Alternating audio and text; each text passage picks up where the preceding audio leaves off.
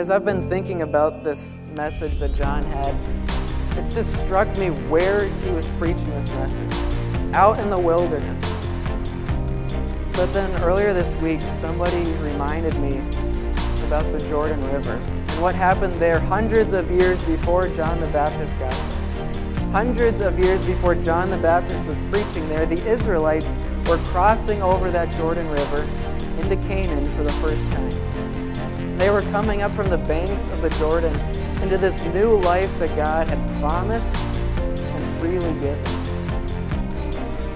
Whenever it was that you walked from the font, or maybe you were carried away from the font, you were being ushered into a new life. A new life that God has promised and freely given. You have been made alive in Christ, and you are bearing fruit. The following is a sermon from Peace Lutheran, a church located in downtown Aiken, South Carolina. For more information and for more content, go to peaceinagen.com.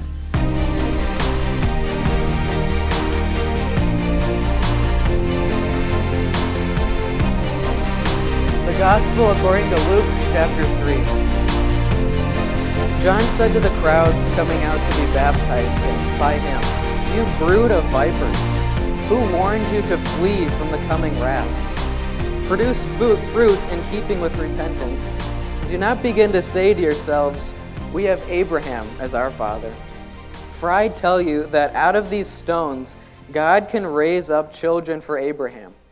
The axe is already at the root of the trees, and every tree that does not produce good fruit will be cut down and thrown into the fire."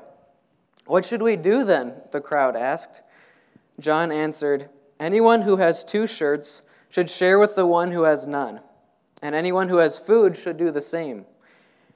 Even tax collectors came to be baptized. "Teacher," they asked, "what should we do?" "Don't collect any more than you are required to," he told them. Then some soldiers asked him, "And what should we do?"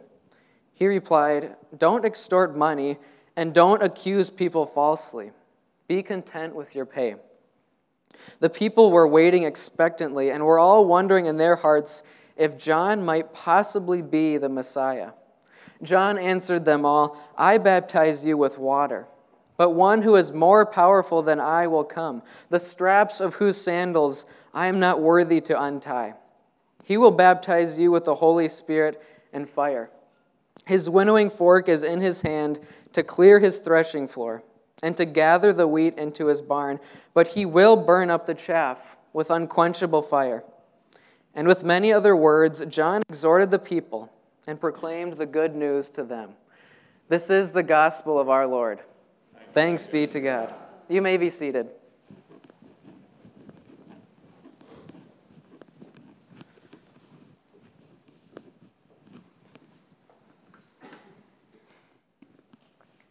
This third Sunday in Advent is called Gaudete Sunday.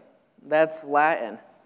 And I understand why you may not care so much about the historical Latin name for this particular Sunday, but I'm sort of a Latin geek. I took Latin in high school. I was even in Latin club. And so as I was preparing for this service and I saw that, it caught my eye. Gaudete. It means to rejoice, and it's a command word. We had that command to rejoice in our other readings from Philippians and from Zephaniah, but then we get here to John the Baptist, and I wonder, did he miss the memo for this Sunday?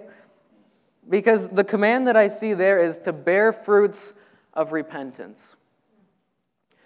I may not be able to convince you that Latin is a really cool language to learn, but I want to try and convince you that John isn't far off, and that there is joy even in the most unlikely of places.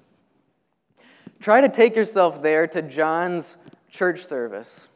It's a little bit different. It wasn't in a nice church building in downtown Jerusalem, but it was out in the wilderness. And the outfits that people were wearing, they were a bit eclectic, you could say. Try to picture. You've got the soldiers. They're wearing their armor, their helmets, and they're holding their shiny weapons. And then you've got the crowds whose clothes are just sopping wet, just dripping wet with water.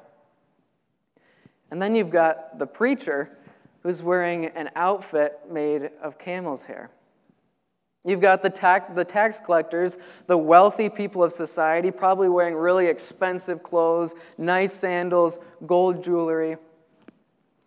And then you've got the Pharisees, the religious leaders walking into all of this, and they're wearing their traditional religious outfits. Their ornate robes with blue stripes. And so they walk into this very non-traditional gathering led by John in the wilderness. And John sees them coming, and he doesn't let them off the hook. He doesn't let them just sneak into the back pew, but he calls out to them. He says, "You brood of vipers." With a sermon introduction like that, you know that John has got quite the message to deliver. And so he tells the people, bear fruits of repentance. Because a tree that doesn't bear good fruit, it's good for nothing. It's cut down and it's thrown into the fire. Pretty joyful, huh? You have to look for it, though. You have to look past the scowls on the Pharisees. You have to look past the stern expression on the preacher's face. Maybe look past some of those stoic expressions on the soldiers. Look to the river. Who might you see there? I see this older gentleman slowly walking up from the Jordan River. And beneath his dripping white beard is this beaming smile. A smile that hasn't been there in many years. Joy in the most unlikely of places. Joy that can only come from the news of sins forgiven. And those people in the crowds, they had that moment in the river too. And so after hearing this message of repentance from John, the people are asking the exact right question. What should we do then? They've been in the river, they've been filled with that joy of sins forgiven, and now they want to bear fruits. They just need to know how. They want to know what this life after the Jordan River is all about. And John will tell them that the joy doesn't stop at the Jordan, but it flows into every channel of life. He goes right down the list in answering them. He tells the people, if you have an extra shirt, share it with somebody who doesn't. He says to the tax collectors, don't collect more taxes than you've been ordered to. And he says to the soldiers, don't abuse your power, and be content with your pay. Those answers from John should strike you. You'd think, coming from a preacher like this, he'd have something a bit more profound to tell these people. But his answers are really simple if you think about it. Notice he doesn't tell the soldiers to become pacifists. He doesn't tell the wealthy tax collectors to trade in their clothes and put on camel hair and join him in the river. He doesn't even tell the crowds to take this message and spread it all over the world. He doesn't do that. He says, do what you're doing and help people out along the way. Despite the unusual nature of it all, John got his message across. And that shouldn't surprise us, really. I think sometimes people think John the Baptist was just this sort of wacko preacher out in the wilderness. But Jesus will say of him that there was no one greater than John. God had chosen John the Baptist to prepare the way for his one and only Son, Jesus Christ. And so John was out there in the wilderness preaching this message of repentance, God's message of repentance and forgiveness, and powerful things were happening. The gospel was being preached, and new life was growing in the most unlikely of places. And that life was bearing fruit in the most unsuspecting of ways. I wonder if you and I can't find some joy in that this morning. Let me try and show you 3 different places where you can find joy. Here's the first one. You are bearing good fruit. That is a miracle. Now let me explain. Maybe this story will help. As Kyla and I were settling into our apartment, we wanted to buy a couple more plants just to sort of spruce up the place.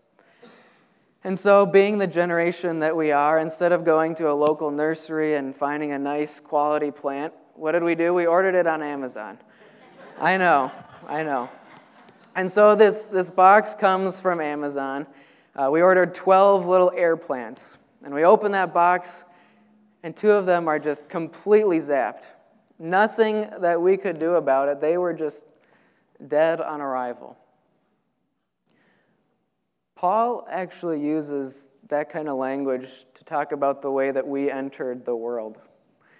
We were dead in our transgression and sin, and there was nothing that we could do about it. But this little analogy with the Amazon plants, it doesn't quite capture it, because at one point, before we opened that box, those plants were alive. At some point. Maybe you know where I'm going. David tells it to us just how it is. He's the one who says, "Surely I was sinful from birth, sinful from the time my mother conceived me." So even before we were born, when we were smaller than a seed, things weren't looking so good. John's sermon comes to mind. A tree that doesn't bear good fruit is cut down. And dead trees don't bear good fruit. As I've been thinking about this message that John had, it's just struck me where he was preaching this message. Out in the wilderness. But then earlier this week, somebody reminded me about the Jordan River and what happened there hundreds of years before John the Baptist got there. Hundreds of years before John the Baptist was preaching there, the Israelites were crossing over that Jordan River into Canaan for the first time. They were coming up from the banks of the Jordan into this new life that God had promised and freely given. Whenever it was that you walked from the font, or maybe you were carried away from the font, you were being ushered into a new life that God has promised and freely given. You have been made alive in Christ, and you are bearing fruit. Now, some of you may think, no, not me. I'm not bearing good fruit. Some of you may be better at recognizing the failures than you are at recognizing the fruits. But I know they're there because Christ is there. And where Christ is, there is life. And there is growth, even in the most unlikely of places. That's the first one.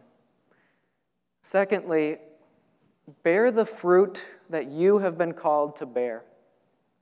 These words are engraved into our identity as a church. Now, you're not going to find any language of fruit, but what you will find is that as a church, Peace strives to be vocational. To pick up the fruit analogy, that means that an apple tree produces apples. It means that a tax collector collects taxes. To live vocationally is to live the life that Christ has given you, to do what you're doing. I think it's easy for us to get this sort of hero complex, and we think that in order to really praise God, we need to do something extreme. We need to hop on an airplane, fly across the world, and dig wells for other people. Now, we certainly could do that, but we can also praise God in the simple things. In the backyard, watering the garden.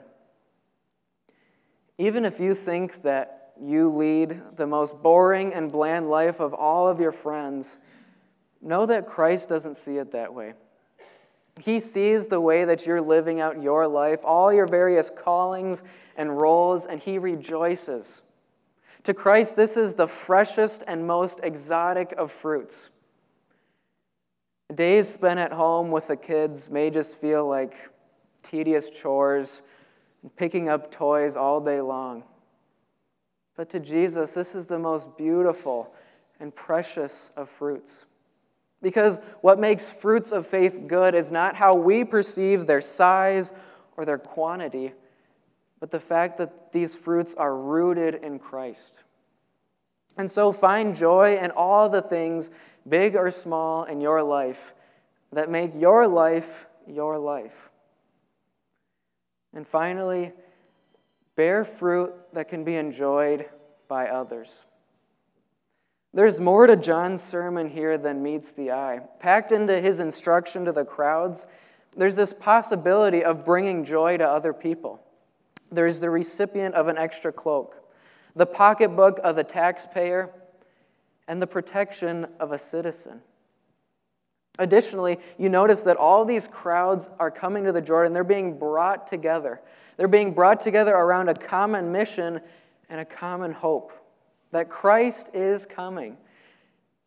We're gathered here on a street corner in downtown Aiken in this beautiful church.